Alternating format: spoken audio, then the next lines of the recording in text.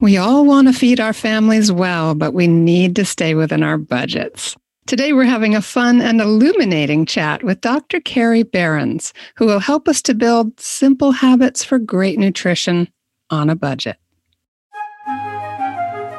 Welcome to Homeschooling Saints, the podcast that helps you create the homeschool you love for the people you love. Our host is Lisa Mladinich, a Catholic life coach, TV host, best-selling author, and an instructor at Homeschool Connections.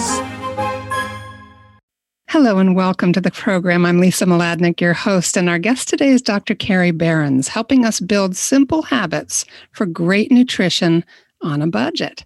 Dr. Carrie Behrens has worked in the health and wellness field for over 30 years. She has extensive education and experience in physical education, wellness, nutrition, and teaching individuals with disabilities. Dr. Behrens holds 2 master's degrees, adapted physical education and teaching, and a PhD in kinesiology. She currently teaches exercise physiology, I need help for my mouth today, and nutrition at the university level, and was previously a physical education consultant for deaf preschoolers and K through 12 students in Texas. To enhance her personal proficiency in sign language and nutrition, she traveled twice to the Jamaica Deaf Village for mission work and recently obtained her certification as a fitness nutrition coach and sports nutrition specialist. Dr. Behrens is passionate about education, home-educated her 3 children for over 18 years, and has worked in online higher education since 2008. Dr. Behrens lives with her husband and her children in Michigan, and you can reach her at Dr. Behrens, BERENDS, at MSN.com, and that's in the show notes. Also, we'll have links to her courses at Homeschool Connections in fitness, nutrition, and American Sign Language, so you'll have no trouble finding Dr. Behrens. Just a wonderful resource in so many ways. So welcome to the program, Dr. Behrens. Thank you for having me. Happy to be here.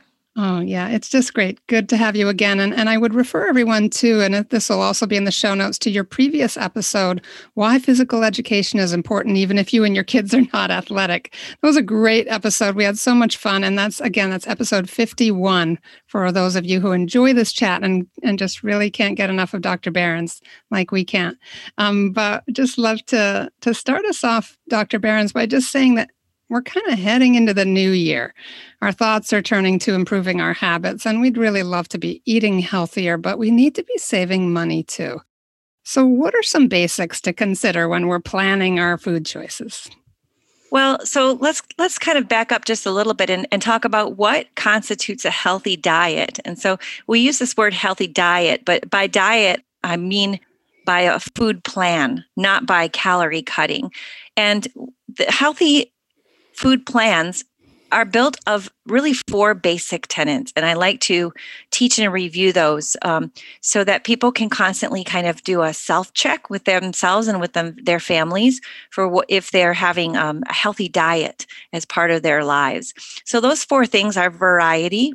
And that means basically, are we eating a multitude of different foods? And the reason we want variety is because we get a lot of our micronutrients, that's our vitamins and our minerals from the food we eat. And the larger variety of foods we eat, we're more likely to get all of our required vitamins and minerals. The second aspect of a healthy diet is adequacy. Do we have enough? And, many of us are very blessed to have enough food, but there are those who don't, and it's a struggle, especially on a budget, to have enough. So a healthy diet has a variety, it has adequacy, and also has moderation. So sometimes we take in too much food or we take in too much of one particular food, and that means we're not practicing moderation. So in order to have a high functioning body, we need to practice moderation for those things that could be harmful to us in larger amounts. And then finally, balance.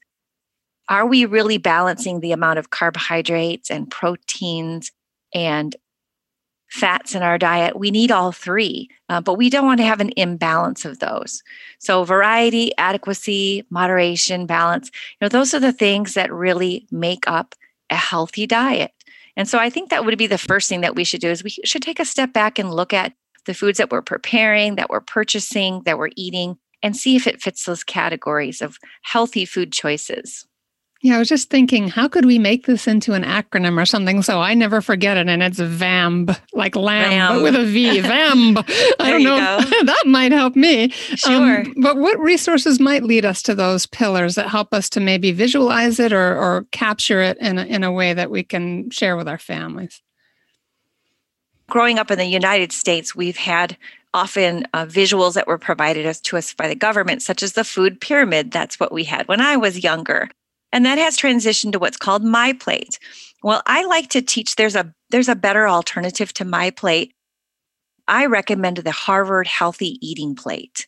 And so the Harvard Eating Plate has a lot more specific instruction and details.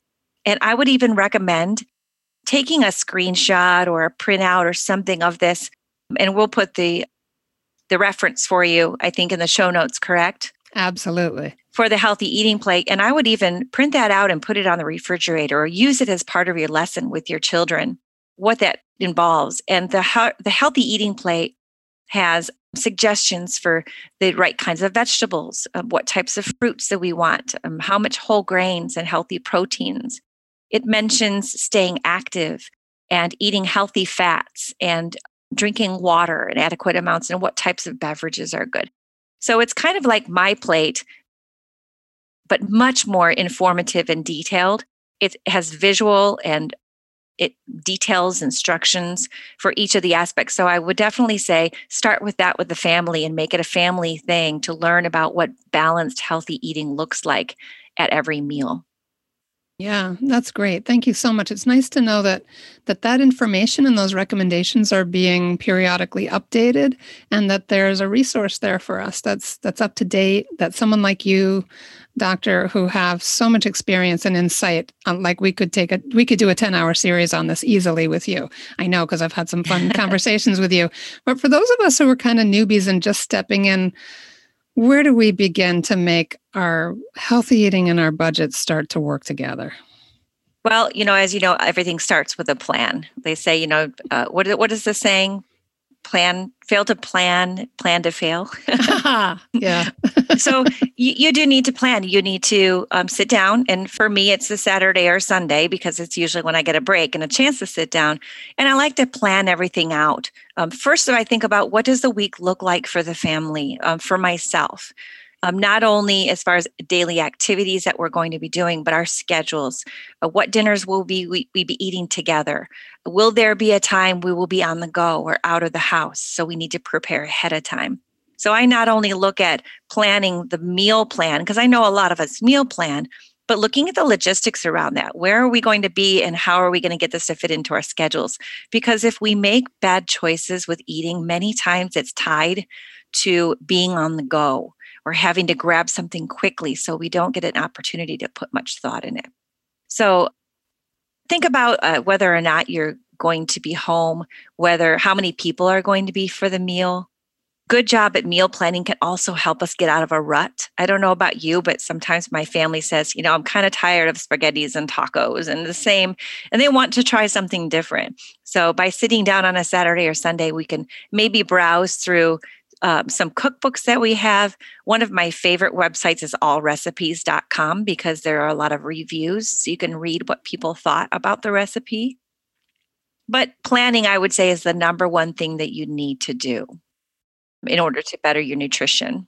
Yeah, and that speaks to my heart because I'm not a great planner, and it really shows. But a friend of mine shared with me, and I'll have to look it up and get it into the show notes. Maybe you know, Dr. Behrens. There's also a website where you can put in what you have on hand, and it will come up with suggested menus, like ways to throw together what you have on hand. I'm going to ask my friend, and I'll stick it in the show notes. Yeah. The what you have on hand link. Yes, absolutely. And so part of that plan is taking an inventory of what you do have in the house. I know before I actually do my shopping or plan my meals, sometimes what I'll do is I'll open up the freezer doors and the refrigerator doors and I'll say, okay, what do we have in here that we should eat already? Because we know things get freezer burned, they expire, they're not very good after they've been into the refrigerator for a while. In my household, the freezer door opens and closes multiple times a day, so we get frost on some of our food. And so we can really enjoy using the foods that we already have without having to waste them or throw them away by maybe pulling those things out, laying them out on the table and saying, all right, what could we do with the food that we have first before we go spend money on food that we need to go purchase? So good. Just to take a breath, to reflect, to look at what's there, do a little brainstorming based on what you've already spent money on. I don't know about you, but sometimes I feel like the stuff in the bottom or the back of my fridge, or my freezer, I'm thinking in particular, it just gets forgotten. And we really have to rotate it forward. Take a look at it. That's part of the planning as well. Absolutely. And I love that tip is to go through, look at the containers, open them up, look, and I would definitely not recommend just going on how they look or smell. My biggest tip that I can say is the storage containers that I use, and I use ones that they are clear on the top so you can see through, but I write with a Sharpie what's inside and the date that I put it in the refrigerator. And then I use a magic eraser to take off that Sharpie and I can write on it over and over again. So that's a trick I like to use is a magic eraser. I used to use some masking tape, but then it would end up in the dishwasher and it would be stuck forever. So, but yes, taking an inventory of those foods, making sure for food safety that you throw away the food that's not good. And hopefully that's not too much. I cringe anytime I throw any food away, especially if it's good, healthy food like vegetables that have gone bad. But another thing that I do as part of my planning is because I don't know about you, but my kids constantly say, what's for dinner? I'll get a text at 4:30, 5 o'clock every day, Mom, what's for dinner? And sometimes a text even comes from a bedroom upstairs. And so I like to write, I have a chalkboard and I write out a plan for what's for dinner. So if it's Tuesday, tacos, or Wednesday, pot roast, or Thursday, mix and match salads or fajita bowls, I write it out there. And then after repeatedly telling them, check the board, eventually you don't have to tell them anymore and they'll just go look at the board and see what's for dinner. Another thing that I do, which also helps communication with the family as well as planning, is I have a sticky whiteboard sheet. It's like a piece of paper, but it's a whiteboard sheet. And I stuck it to the front of my refrigerator. And I have actually 2 sheets. One of them is just an inventory of the foods that we have. And I use that not only as ideas for my meal planning and for the snacks for the kids, but I also have another sheet where I have suggested healthy snacks. So I have one that says granola bars, apples with peanut butter, carrots and dressing, whole grain crackers with sliced cheese. And those are all my suggestions. So when my kids say there's nothing good to eat in the house, and we all have heard that many times, right? There's nothing good to eat. And that's the worst thing we want to hear after we just spent $150 at the grocery store and made delicious, healthy meals and snacks. And then they open the fridge and say, there's nothing good to eat. So I use both the chalkboard for meals and then the whiteboard for individual items. And as I use those, or let's say that we ran out of apples, I don't erase them. I actually just draw a line through them because I want to know that we're out of it and I want to add it to my list. And then so when I come back and I've revamped and I've stocked back up on apples, I can just erase it with my finger and write apples again because we have them. I do suggest using those whiteboard sheets for shopping lists, but also so that the kids and husbands have a good idea of what's available in the house right now to grab that's a healthy snack. There's 2 things coming to me as someone who's really challenged with organization, but I'm very visual. If I have things in front of me or laid out in a visual way, I can relate to that. And I feel like 2 things are happening. One is you're offering us a system that I feel like anybody can use. This is really simple and straightforward. It's very intuitive. But the other thing is you're also teaching by example. Your children and your husband and anybody else who spends significant time in your house is absorbing a systematic way of doing something. And that is so valuable. Yeah, I can remember the first time my daughter had an English muffin, and she had a whole grain English muffin with peanut butter. And it's because she saw it suggested and she never considered having that. And she did. And so one day I was out of the house. She actually took a photograph and sent it to me. And she said, look at the snack that I'm having. She was very proud that she had chosen to have, once again, a whole grain English muffin with peanut butter. And I, of course, gave her very positive feedback and said, oh, great choice. I'm so glad you remembered that was a healthy snack, after your schoolwork's done. So they are learning, I think. And it also helps us to have a variety of choices, and we don't just eat the same thing. And remember, variety was one of the things for a healthy diet. And we don't want to eat the same snacks again and again and again, because then we limit the amount of nutrients that we have. Yeah, it's just more fun. Some of us need more variety than others. Some family members will want to eat the same things more often or have the same breakfast every day, but it really is better for our health. What about on the days when our plan blows up and we're on the run and we thought we were having a family dinner or something like that? Sure, absolutely. There are certain foods that we know we need to prepare ahead of time, and other ones we don't. So I would like you to consider, when you're planning throughout the week, what are some things that are grab and go? So there are some fruits that have skins on them, like apples and oranges and bananas. Those things are very easy to grab and toss and throw into a bag. You can't necessarily take celery sticks and eat them unprepared. Or if you have carrots, unless you have the baby carrots, you haven't peeled them and cut them up. You haven't taken a container. You can't throw a whole bottle of dressing into your bag. I guess you could, but you might look funny with a bottle of salad dressing in your bag. So consider what needs to be prepped and what doesn't, so that when you do have to grab and go, you're ready. For example, I like to buy baby carrots in the small bags because they're easy to put into a container. And I bought containers that had a separate this kind of has a little caddy inside it specifically for dressing. And so I will prepare 3 or 4 of those with celery hearts or with baby carrots with the dressing already measured out and in there. And it just sits in the fridge and we can grab it on the way out. If you purchase those things on the go, they're more expensive. So if I were to be out and I wanted to buy a fruit cup, I'm going to probably pay $3 to $4 for a fruit cup on the go. And that's pretty expensive for a small amount of chopped up fruit. But if I washed the grapes when I brought them home and I put them in a colander and have them on a shelf, then I can very quickly grab a bunch, drop it into a container or a reusable baggie and put it into my bag. So really take inventory of those things that need preparation and go ahead and get those prepared, and those that don't. I like to also bring almonds and cheese, but cheese sticks and almonds and those pre-measured items, they're more expensive. So we really should get into the habit of using containers or small snack bags to take larger bags that perhaps we bought even at some of the warehouse stores and divvy them up into portions. So taking a block of cheese and cutting it into sticks and putting them in small baggies is actually much more budget friendly than buying cheese sticks. And then also it does cut back on the waste especially if you use reusable bags. Then all of those peel wrappers that come off of them. Same thing with, like I said, almonds, whole grain crackers, buying a whole box of whole grain crackers and putting them out in small baggies. I like to use baskets that make it fun. So if you open up my pantry, you'll see some wicker baskets with all snacks that have been kind of pre-measured and prepared. It almost looks like a gift bag. You have to think of it that way, right? Like open up the pantry and find all these little mini gift bags of snacks that you can grab and take on the go. So that's one way to be prepared. It's also a way to save money. And I've even gotten teased before, those little mini cucumbers. Sure. Yeah, you can buy Persian or something, right? They're small.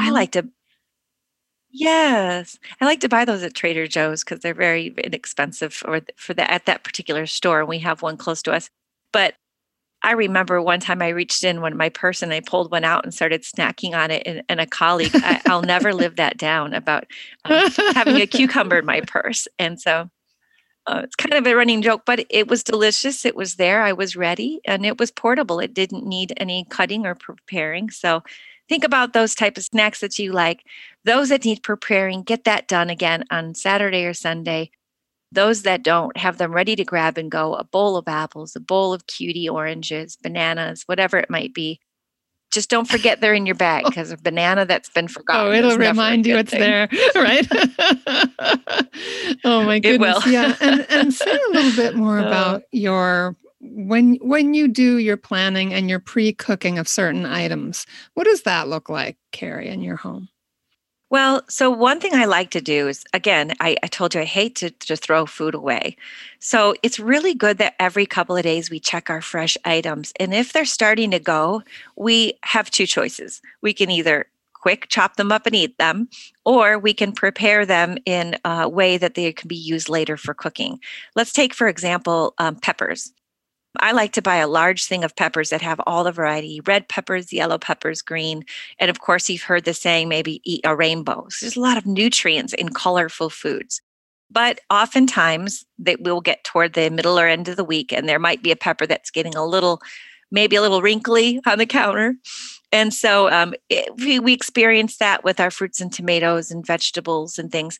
I suggest taking 10 minutes to quickly chop them up and put them into some sort of storage form and tossing them into the freezer.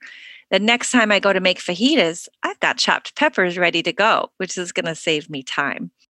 So it's a good way to take an inventory through of our foods, decide whether or not you want them cooked and frozen or whether you'd like them raw, frozen. Sometimes it's helpful to blanch them. My mother taught me that, 1 minute in boiling water and then toss it into the freezer. It's just the right consistency, and it'll help them be preserved. So that's one way that I use foods that are starting to go bad. Another thing is eating seasonally. We can store foods for months that are in season. So I go to the farmer's market often in the summertime, and one thing I do is I really stock up on tomatoes because I like to use tomatoes in sauces, in casseroles, even making salsa homemade. So one thing I'll do is I'll stock up on tomatoes when they're really inexpensive, and then I'll freeze tomatoes for the wintertime. If you head to the grocery store too, you will always see a for sale sign on the vegetables for something. So this week it might be broccoli. Next week it might be asparagus. I can guarantee you there's going to be some vegetable on sale this week. And so it's almost like a fun game. What are we going to eat this week? Well, let's go see what's on sale. If it's eggplant, I guess we're going to figure out a fun way to try eggplant if we've never done that before. Or maybe I can ask friends for a recipe. Hey, I purchased some eggplant. Tell me how I could use this. With social media, we get lots of ideas. So I would say also to purchase seasonally, purchase what's on sale, and then consider storing them for future use to even save you time in your meal prep down the road. A quick eggplant reference. When we had a farm share and we were getting way more than we could use a lot of times, or too much of one thing at a time, right? You give some away. But I used to hide eggplant in my meat sauces. I would chop it up small and saute it in with the meat, and it would be kind of invisible, but it would be that just extra layer of added nutrition, cooking up a fresh vegetable in there that in the marinara sauce or whatever it was really invisible. And we'd have kids over our house that had never had eggplant before, and I wouldn't tell them it was there until they'd eaten it. That's a really great tip. There's a lot of ways that we can work in more color and variety into our sauces. Like with spaghetti sauce, you could absolutely add squash to that for a variety. And again, like you said, it's not that it would be undetected in the flavor, and maybe add an additional benefit to it, not only nutritionally, but maybe the texture, what it might be. But I do the same thing sometimes. We can also bake by adding things. I put zucchini in my banana bread, and I don't think my kids would have eaten zucchini bread, but then when I said it was banana bread and it tastes like banana bread, they didn't seem to mind the little strings of green things in it. Because they're like, what is this? Well, it's banana bread with a little bit of zucchini. And that was okay. Clever mom. Yeah. Say some more about what we can do with, say, family favorites that maybe aren't that healthy. Well, there's a link to a resource that I've provided. And basically, it's a website that you can go to, and it gives you a variety of substitutions. It's actually a website that was from Mayo Clinic. And it gives you substitutions for many different reasons. So there might be things, let's take a couple examples of what constitutes healthier. Maybe there's a diabetic in the family and we need to reduce the sugar.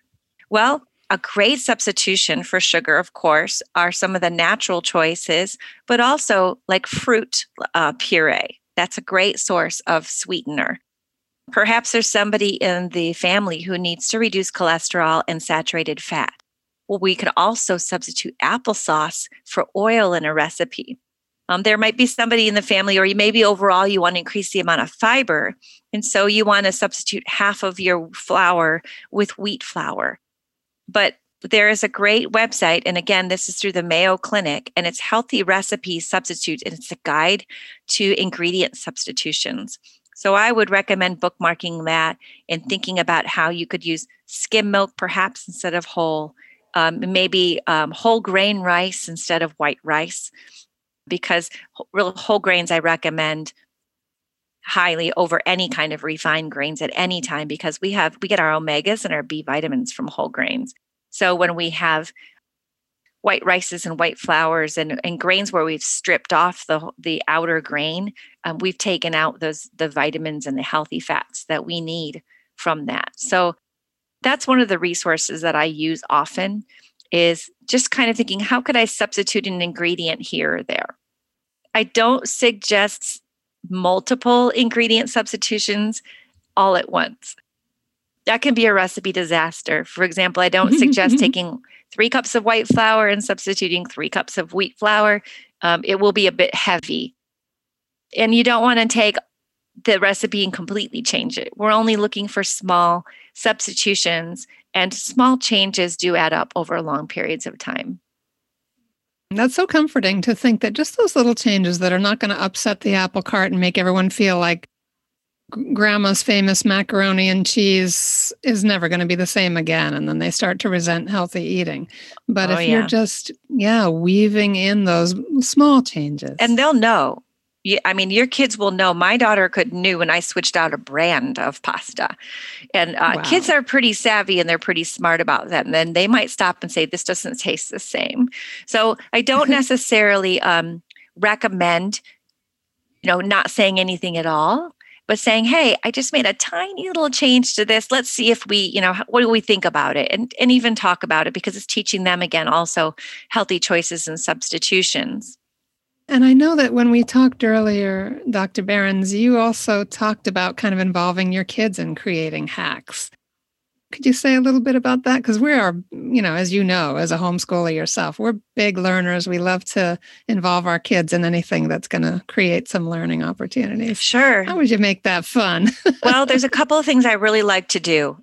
Let's take, for example, breakfast. You could do oatmeal as a staple, and maybe perhaps put out little bowls out on the counter or on the island and have a variety of different things you could add in and talk about why they're healthy. Let's say for walnuts. Walnuts are really good for brain health.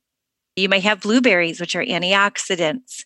You might have some flaxseed, and maybe they've never seen flaxseed and don't even know what it is, but it's a really good source of omega fats, which is really good for brain health and for other things as well. So I would say put a variety of foods out and say, all right, get your bowl of oatmeal. We're going to just add in what we want and make it your own. And it's a good opportunity to not only allow them some autonomy in their choices, but what kind of flavors they prefer. But it also teaches them as they go that we can add in and make breakfast bowls, or we can do the same thing with yogurt with snacks. Have multiple things you can put in the toppings. Maybe you want to make your own granola. Involve the kids in making that, and you can use that to put in oatmeal or toppings, or even as a dessert when we choose to have ice cream, to put a little bit of that on top with some flaxseed in the granola. So that's one thing I like to do, is breakfast bowls. Another thing is dinner bowls. I always like to food prep 3 or 4 vegetables, 3 or 4 types of starches. So maybe the healthier choices like sweet potatoes or whole grain rice, and then maybe 3 or 4 different types of proteins, maybe a fish, maybe a poultry, maybe a lean meats, or maybe a tofu, or maybe a non-meat alternative or substitution for protein. And then I allow the family to create their own bowls. So we like put the ingredients out and say, all right, who would like to add? Maybe we'll do rice and beans and chicken and put some salsa on, and we'll call it a Mexican night. Maybe we'll have another night where we do a Mediterranean flavor or maybe some curry flavor and talk about the culture of Indian food. And so we can take the same basics, the same carbs, the same vegetables, the same meats, and just by changing up the flavors and the seasoning, we can actually learn a bit more about cultural different types of foods and then add and introduce new flavors. But again, there's no choice. As long as they take one from each category and put it in the bowl, you can guarantee they're getting a variety. And they're learning so much and they're practicing making choices. I'm sure we could do a whole episode on this, but say a word or two about looking at labels when we shop. Well, so I'll tell you about a fun activity I do with my college level nutrition class. The first week, I ask them to bring in a nutrition label that has a claim on it. And so they bring anything in from a Cheerios box that says, it's good for your heart. They bring in Cliff Bars, which are, I don't know if you're familiar with those. They're like an energy bar label. Sometimes they'll even bring in like a Gatorade bottle. Perhaps it's a package that said no GMOs on it. And that was the claim. So we break them down and we talk about these things. And unfortunately, many things that are on the labels that grab our attention they're there, of course, so that we buy the foods. Let's take, for example, the things that say non-GMO. We see that a lot. Well, first of all, we automatically think, well, then GMOs must be bad. And there's a lot of research. I'm not going to go into that today, but do we even know what that means when we're choosing non-GMO? And there are only specific foods that are even genetically modified organisms, that's what GMO stands for, that exist. And so when you put non-GMO on a food that it never was it's not even a possible choice for a GMO, what they're trying to do is make it sound healthier. I've seen gluten-free foods that, of course, there wasn't any gluten in them, but it makes it sound healthier if it's non-GMO and gluten-free. Another label's all natural. Well, Lay's potato chips are all natural. It's just salt and potatoes and oil, but is it necessarily a healthy snack choice? Maybe not. So we have to really teach our children to be good connoisseurs of food as far as the labels go.